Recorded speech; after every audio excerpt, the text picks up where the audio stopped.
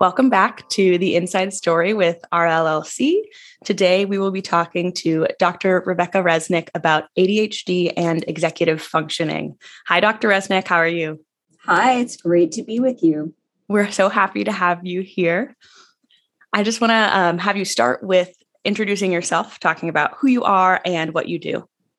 Okay, so I am a licensed psychologist in Maryland. I have a private practice where I get to work with fantastic other psychologists and therapists, and we do testing and therapy.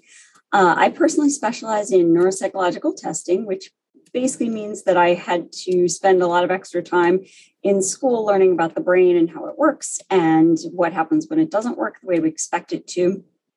And I do testing, so testing for things like ADHD, learning disabilities, autism, intellectual disability, adjustment disorders, all sorts of anything that kind of can go wrong with development is when I get called in to help. So that is what I do. So my background is in special education, where I concentrate in learning disabilities and behavior problems.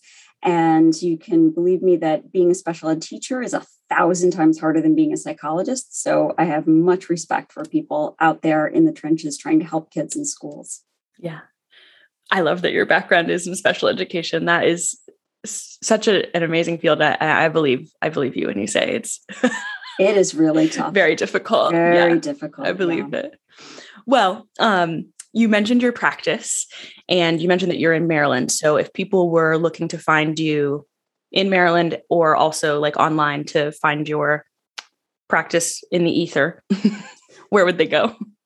They would go to resnikpsychology.com, and we do refer across the bridge to our LLC in places in Northern Virginia all the time. People often travel back and forth for the right therapist, for the right testing. So we love our Virginia and DC partners. So Resnik is spelled R-E-S-N-I-K. There's no C. It's one of those Jewish Ellis Island names where you got mangled and there's like 5 different ways to spell it. What I always say is if there's a C, it's not me. So it's Resnik, R-E-S-N-I-K. I love that. Okay, perfect. And I'll put that in the show notes so that if people are looking for you, they know exactly where to find you. Amazing. Well, if you're ready, I'm ready to just hop right in. You drive. All righty. So first and foremost, so we get just a really good baseline. What is ADHD? And maybe if you want to go into this as well, what is ADD as compared to ADHD? Okay. So that's one I get all the time. So ADHD and all the other psychological and psychiatric problems, glitches that we could have, they're all described in what's called the Diagnostic and Statistical Manual. That is the DSM.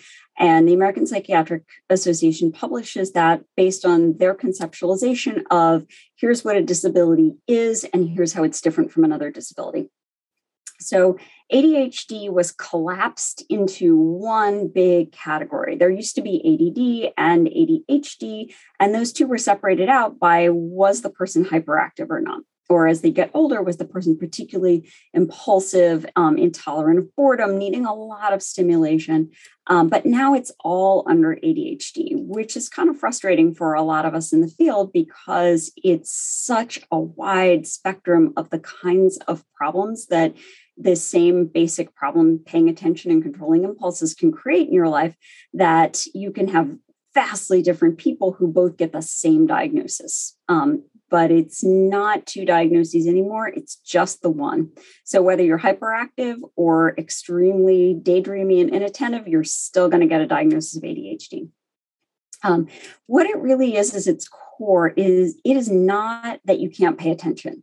And I hear that all the time, even from people who should know better, like pediatricians and teachers. They'll say, oh, this kid can pay attention, so it can't be ADHD. Well, that's not true at all. ADHD is a neurobiological disorder. That means it's not a character flaw. It has to do with how your brain functions and how it controls how your body functions. It's really marked by 2 major areas. One is immature ability to control your attention. It is not that you can't pay attention, it's that you can't control your attention.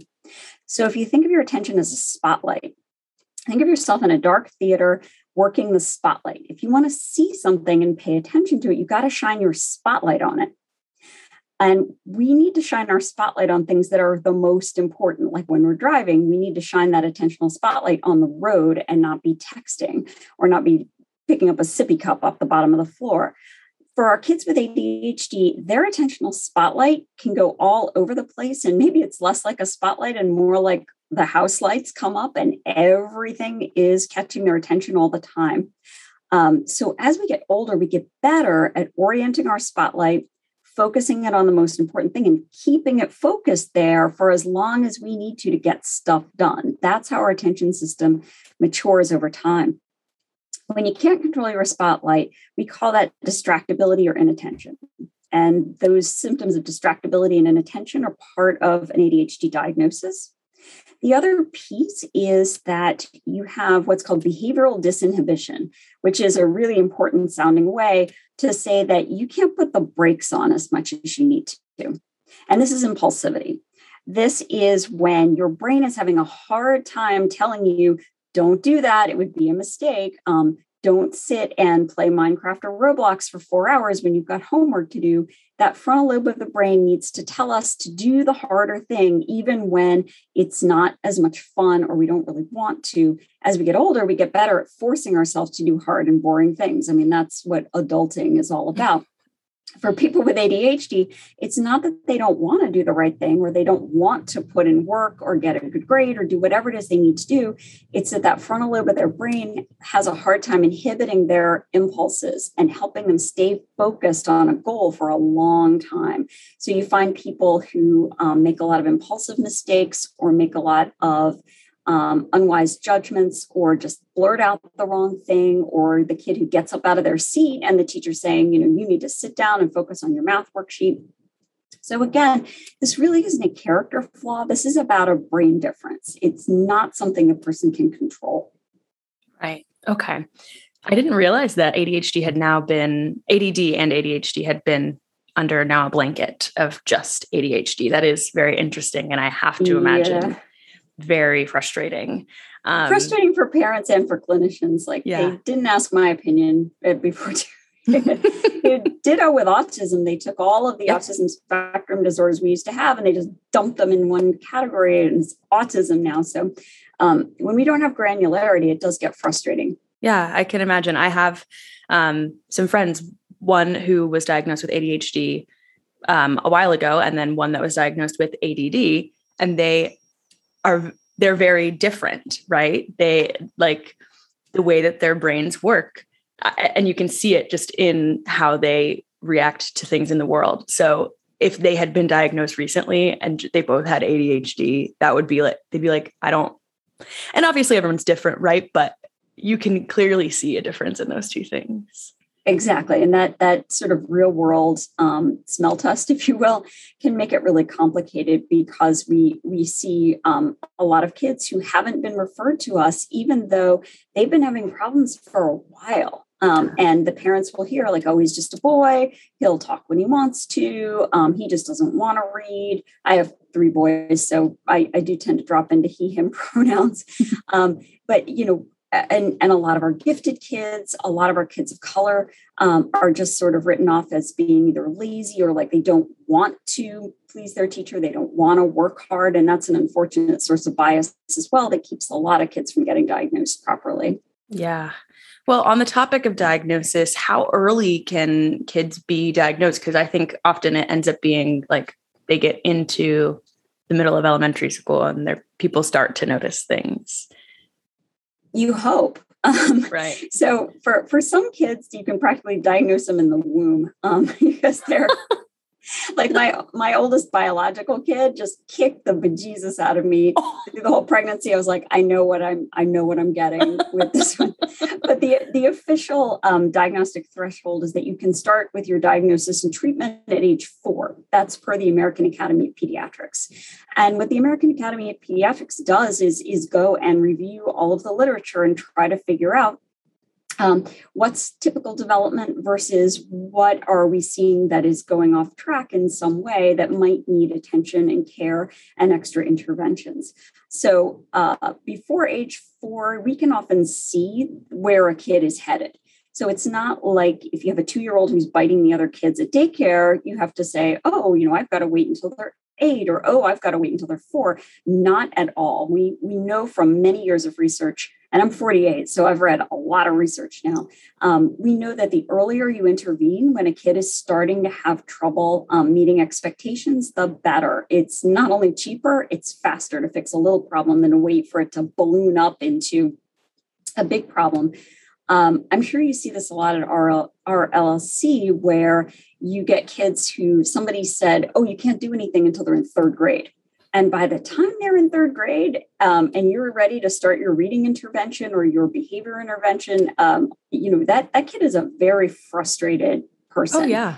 Yeah. Yeah. Our gifted kids tend to get diagnosed a lot later.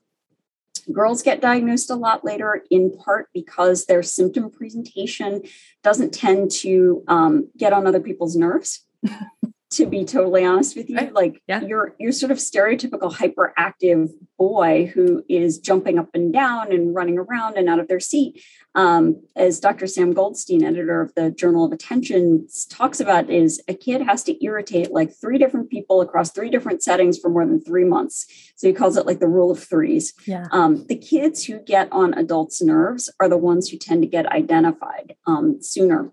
Your quiet kid who is smart enough to get by and sort of secretly daydreaming all day, or just out in La La Land, those kids often get missed and sometimes aren't even diagnosed until their own kids are evaluated. They've just sort of been quietly suffering and getting by for a really long time without any help. And eventually the cracks start to show and the wheels come off, and you do hope that somebody gets help at that point before it really snowballs out of control.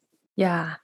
So what are some of the early red flags that you may see in the home or in the classroom? I know you said 3 different adults have to be annoyed for 3 months. But yeah, that's not mine. That's Dr. Goldstein's. Right. Yeah. But yeah, what are those early red flags? Okay. I'm going to quote Dr. Goldstein again because he went and surveyed a whole bunch of teachers, and he asked teachers, what are you seeing with a kid with ADHD? And what he discerned out of that was that these kids have trouble with stop, start, and finish. They don't stop doing whatever it is that's getting on your nerves when they should. They don't start their work independently when you need them to, or they don't start following directions with a lot of prompting and supervision and one-on-one, and they don't finish things. They may get started, but then they run out of gas, or they may rush to try to get a task done before they lose focus completely. And so you not only get your rushers who speed through everything and do kind of a terrible job, but you also get your kids who they can get started, but then they run out of gas. And you see them, sitting and playing with paper clips instead of writing their essay or whatever god awful thing they're supposed to be doing in the classroom. Right. That is so hard for them. Right. So you can often see that there's behavioral issues starting to come up even in preschool, even in daycare. So what we do when we first meet someone is we want to hear all about what this person was like, from the moment their little personality started to reveal itself. What we're often hearing about preschool kids is that they're not sitting still during circle time. Okay. Circle time is a big one. You got to sit still and focus. They're often having trouble on the playground. They're up and moving around. They don't seem to focus as well when teachers are giving directions. And in elementary school, that's, of course, when the academic time is coming, and you're expected to be a good little sheep and sit on your bottom at a desk and do whatever it is they tell you to do. Even if you hate it and don't find it interesting at all, that self-control piece of just sucking it up and getting stuff done, that's an important part of getting through elementary school. And for our kids with ADHD who have impulse control problems, this is really hard for them. It is not that they don't want to please. It's not that they don't want to work. It is not that they don't want to learn, but their brain works differently, and they just can't sit still and stay focused for long periods of time. And so this is often a kid you'll see in, like, say, 2nd grade, where they're not attending closely enough to get all of their basic reading skills under their belt. Maybe they don't know their basic math facts. Or maybe when they hit 3rd grade and they hit the years where they're trying to read whole chapter books, write whole book reports, do long math problems with a lot of steps that maybe they held on okay in those early years, but they start to fall apart as the work really ramps up. And I bet you guys at RLC get a lot of third graders because that's usually the year when kids hit the wall. Yeah. So now that we understand kind of like what some of the red flags are, can you talk about ways to treat ADHD? Sure. So ADHD can be treated a lot of different ways. And one of the most effective ways, if you just want to get symptoms under control, is stimulant medication. Now, a lot of parents have very strong reaction to the idea of putting their kid on medication. And I certainly get that as a parent. We wrestled with that decision ourselves for my oldest bio kid. The thing about the stimulants to remember is that they've been used since the 30s, and they are actually safer than a lot of other things you will put into your kid. They are safer than Tylenol. Yeah, like 100 babies every year die, and young children from too much Tylenol. And yet, when you've got a baby who's teething, you're like, give me the Tylenol, I will do anything. But Tylenol is actually much more dangerous than the stimulants. And yet, because we use stimulants to treat a mental health disorder as opposed to a physical disorder, like if they're taking penicillin for strep throat, we don't think twice. But it has that sort of stigma and that discomfort if we're using it to treat a brain-related issue. Right. So the stimulants work pretty well. The trick is to get a prescriber who is not just handing you whatever drug samples happen to be in the drawer at the time, but somebody who's going to really think with you around who your kid is and go with you on that journey of trying to find the right stimulant. It can be a bit of a roller coaster. It can really not be fun for families. But stimulants are certainly not the only thing you can do. One of the best things really that you can do, one of the most well-supported interventions for helping executive functioning and attentional control is exercise. Oh. Nobody likes to hear that. Everyone's like, oh, can I get a computer software? Can I get a new drug? Can I get a patch? Exercise blows so many other psychological and psychiatric treatments out of the water. If our kids could have more physical exercise, like before school, during the school day, and after school, we see a really nice reduction in problematic symptoms. And unfortunately, schools now are cutting back on recess all the time. The private schools have figured out that offering more recess and PE every day is actually a huge selling point. So you're paying tuition for your kid to have less time on task, but that's what they need. That's exactly what kids need. Kids are movers. They need to move. They need to blow off steam. So you have exercise. You have improving sleep, particularly for our teenagers. Wow. We see a lot of teenagers come in, and the parents, and the teenagers are saying they can't focus. Well, guess what? If you get 5 or 6 hours of sleep a night, well, yeah, of course you can't focus. Your brain is like the porta potties at the end of Reggae Fest. I mean, they are full. They're full of all sorts of bad stuff that your brain didn't get a chance to clean out. Of course, they're not functioning. And of course, you're irritable and in a bad mood. Ditto with controlling diet. And I'm not saying you have to feed your kid organic kale and nothing but. But keeping your kid on a diet that is, providing them with good lean protein, lots of fiber, good vitamins, lots of omega-3s, and not causing a lot of fluctuations in their bloodstream and not inundating them with caffeine, that helps a lot. Wow. Okay. Very interesting. So you said the stimulants are a really good way, but if you are, looking to treat without medication, exercise and diet, which, most people say that is the key to life.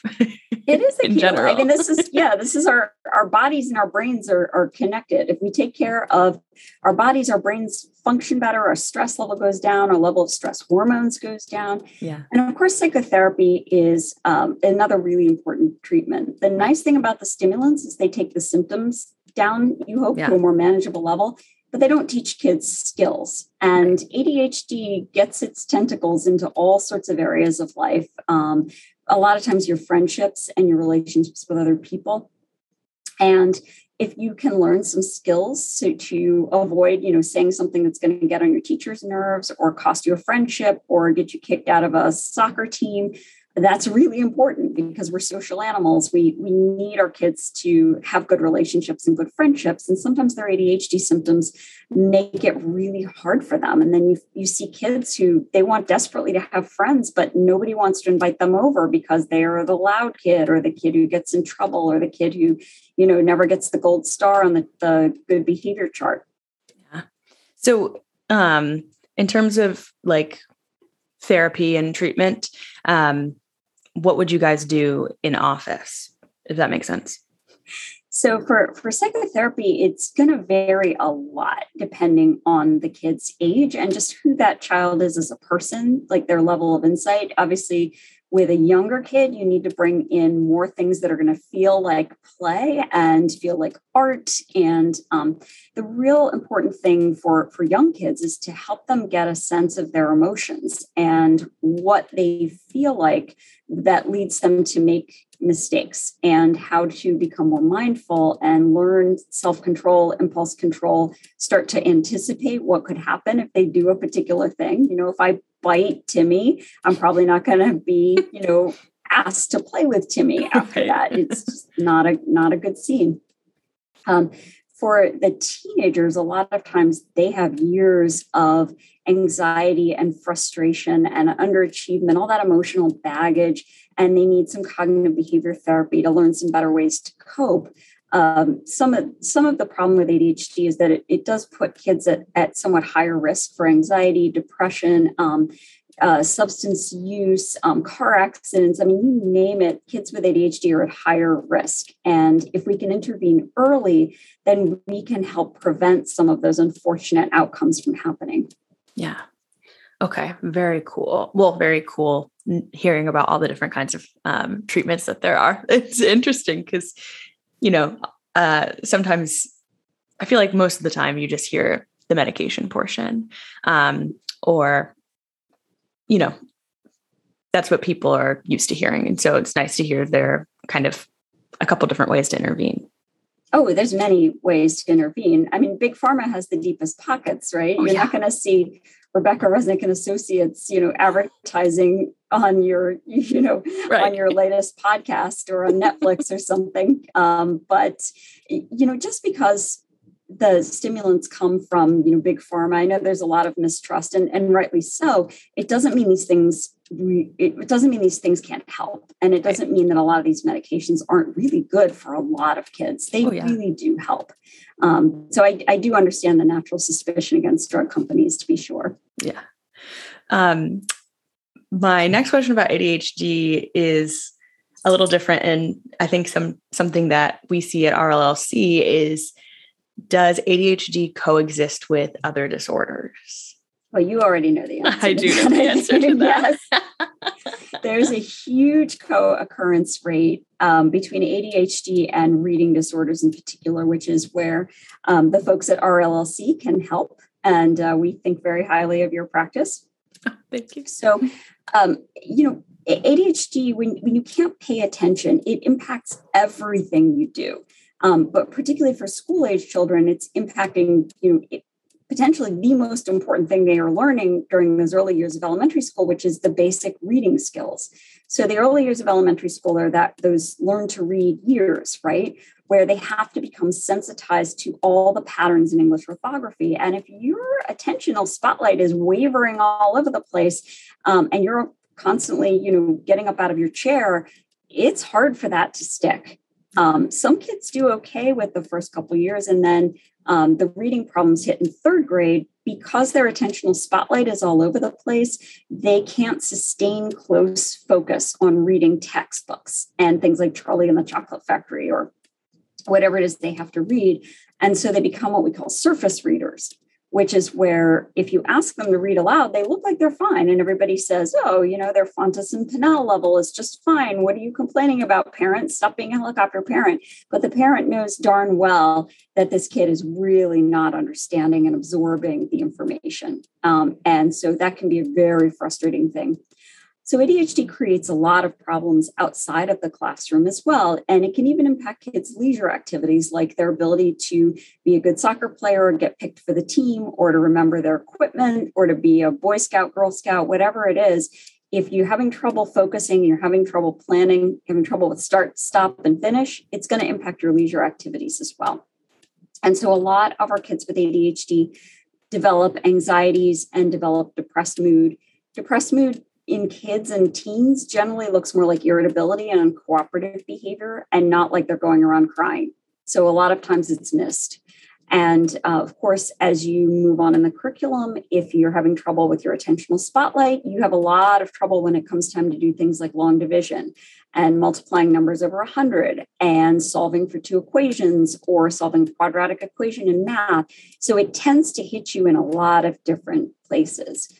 And of course, attention problems are also part of autism spectrum disorders, sometimes other developmental differences like microdeletions and genetic differences. Pretty much attention is like the foundation of learning. And so when that goes wrong, all sorts of other things can go wrong. And this is why testing, in my opinion, is so important, because you just about never see a kid who only has like super pure ADHD that never impacts any other area of their life. Right. That pretty much just never happens.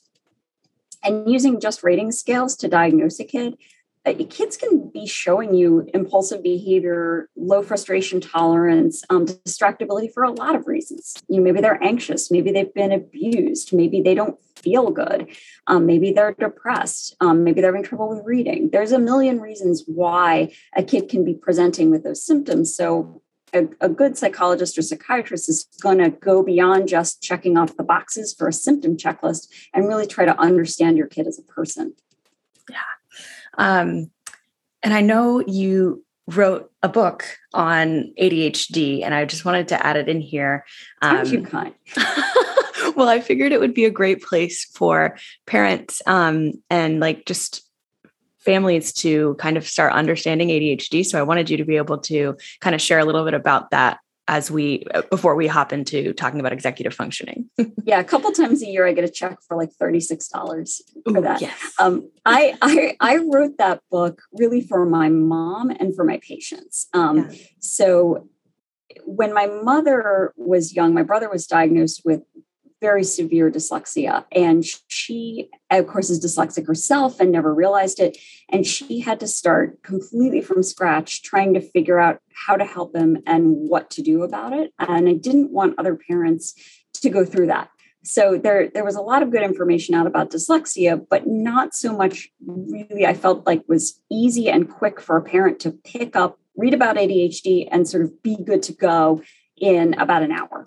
And so that was like the point of the whole book, is just to walk you through, here's what the science says, here's what you're likely to encounter, here's how you know if you got a good diagnosis. So it's just a really easy to read book to get you started. That's awesome. Yeah, I'm definitely going to link that in the show notes so that people can access it, because I think it would be super helpful. Yeah, I hope so. Yeah. It wasn't exactly fun to write. So I hope it does some good in the world. Yeah. I believe it already has. Well, I know we chatted about ADHD and we mentioned a little bit about executive functioning, but I want to hop over there and kind of define that and chat a little bit about that. So if you wouldn't mind just giving us the baseline of what executive functioning is. So executive functioning is anything goal-directed that your brain tries to do. Anything from studying for a test, preparing a meal, planning an outdoor trip, planning how you're going to score a goal in soccer or sink a three-point shot in basketball, anything that your brain has to figure out how it's going to accomplish it. And so that sounds really simple. Kids with ADHD really struggle, again, with start, stop, and finish. They have a very hard time with planning, getting started, seeing a task through, remembering all the stuff that they need to do to get the task done, and knowing when they're finished. A lot of times we can see the executive functioning problems when kids are trying to write, like if they're trying to write a paragraph, an essay, something that requires a lot of planning, close focus, attention to detail, knowing when you're done, long division. If you have a kid who is really struggling with long division, sometimes that's an executive functioning problem that can help you start thinking, I'm seeing problems here. Maybe there's problems in other areas too. For high school kids, they have a really hard time with the executive functioning aspect of high school, middle school too, getting prepared for class, remembering what you're supposed to do, that sort of prospective memory, remembering to do stuff in the future, negotiating with teachers, remembering to bring their cleats. These kids also have a very, very difficult time understanding how long something's going to take. And this is a big source of headbutting with parents of older kids because the parent knows how long the homework should take. And you often find the young person sitting and wasting time, not leaving them enough time to get the chores done, get the homework done. They're often terrible at studying because studying requires a lot of planning, a lot of metacognitive thought. How am I going to get this done? How will I know that I've studied well? So these kids have trouble figuring out how much time something's going to take them. And they have a really bad ability to assess how much time has passed. So you may say to your kid, okay, in 5 minutes, you need to shut down the computer and come down for dinner and set the table. And you may go up a half an hour later and there's your young person with ADHD happily watching their 50th YouTube video. And it's not that they meant to disobey you. It is that their brain just hyper-focused on that video and they lost all awareness of the fact that you told them 5 minutes. So we see a lot of kids who are struggling a lot with procrastination. And again, it's not that they're lazy. It's just that their little brains are not giving them those important cues that they need to get up and do the hard thing, even if it's not the fun thing. So if someone's kid has an executive functioning disorder, what can they kind of like do at home? We talked about what you're going to see at home or in the classroom, but what can they do to kind of assist? So I would recommend, first of all, talking with the school team. And it can be difficult to get the school team on your side if they don't really see the problem. So they may say, well, your kid's on grade level, again, stop being a helicopter parent, stop wasting our time. And it can be really hard to enlist their help. But there are a lot of great like speech pathologists and educational advocates and psychologists out there who can help you navigate that process. If you're hitting a wall, I recommend bringing in a professional instead of trying to go it alone. When your kid is very young, getting some parent coaching or working with like a speech path or a tutor or a reading specialist or somebody who can really help you be as proactive as possible, like setting up structures, routines, reminders to support your kid's executive functioning. As your kid gets older, you as the parent really don't want to be doing that because it's very easy for parents to slip into becoming the homework police and the nagging parent who, instead of, having any good times with their kid, is constantly, feeling like they have to be the policeman and go around and nag. Have you done this? Stop doing that. Go do this. Did you walk the dog? Did you blah, blah, blah? And that's not a pleasant way to have your household. I mean, we as parents have enough things that we have to make our kids do that they don't want to do. If on top of that, you're trying to be their tutor and executive functioning coach and reading intervention specialist, you really can wreck your relationship in your home life. So I always recommend bringing a professional sooner rather than later. It's just like a mechanic. Don't wait until your brake pads are like non-existent. Right. Get stuff taken care of on a routine basis. Get a professional who will teach you what they know about how to help your kid. So the professional can get you started with things like setting up the child's workspace, organizing their schedules, teaching them to use technology. And then hopefully if they have done enough of that and put those supports in place, then the parent and the kid can run with it and become more independent over time. Because that's really the goal. We don't want our kids completely dependent and always looking to us for help. We want them remembering their cleats by themselves or, doing their homework by themselves, getting from start, stop, and finish to, independent and successful without us always being on their backs. Yeah. So the specialist that you're referring to, is that an executive functioning specialist, or is this like, who are they? What do they do? So it varies a lot. And you have to be aware that anybody can put up a pretty website and say that they are a specialist, a coach, an advisor. There's no restrictions on using those titles. But then there are people like Susan, who is a speech language pathologist. And if somebody has a title like speech language pathologist or LCSW or counselor or psychologist or psychiatrist, that means that they had to go to school, get mentored, and apply for a license. So that means you know that they're qualified to do that job. So be really careful as you're looking for like a coach. And an ADHD coach is often what they're called. ADHD coach, executive functioning coach. It might be an educational specialist, might be a tutor, but you really do want to check that person's credentials. The last thing you want is somebody who says, I'm a great ADHD coach because I have ADHD myself. It's like, oh, okay, yes, that's possible that you are, but just having a disability and having lived experience doesn't necessarily mean you know anything about how to help somebody else. Right. So make sure you get somebody who, is like a former teacher, or former counselor, or former administrator, somebody who, has really gone to school for a long time before you let them start influencing your kid. Right. So touching on other, like you said, administrators and teachers and stuff like that. So, can children with executive functioning disorders receive support at school as opposed to like you finding a coach? Well, or supplementing you having a coach at home as well? So it varies a lot. And, obviously here in the Northern Virginia, DC, Montgomery County area, we're very fortunate to have great public schools, thank goodness. But it can still really be a fight. And when you're running into the most conflict with schools is when your child is still technically at grade level, or your kid is not a behavior issue, and so not getting on anyone else's nerves, right? So your child doesn't have to be served by the public school system or a private school unless there's a diagnosis of some kind. So they may do some informal supports, and a lot of private schools in particular will really help you out with things like letting your kid work with the learning specialist, giving them some extra help, maybe bringing in a tutor or reading specialist to help on site. And that's really fantastic.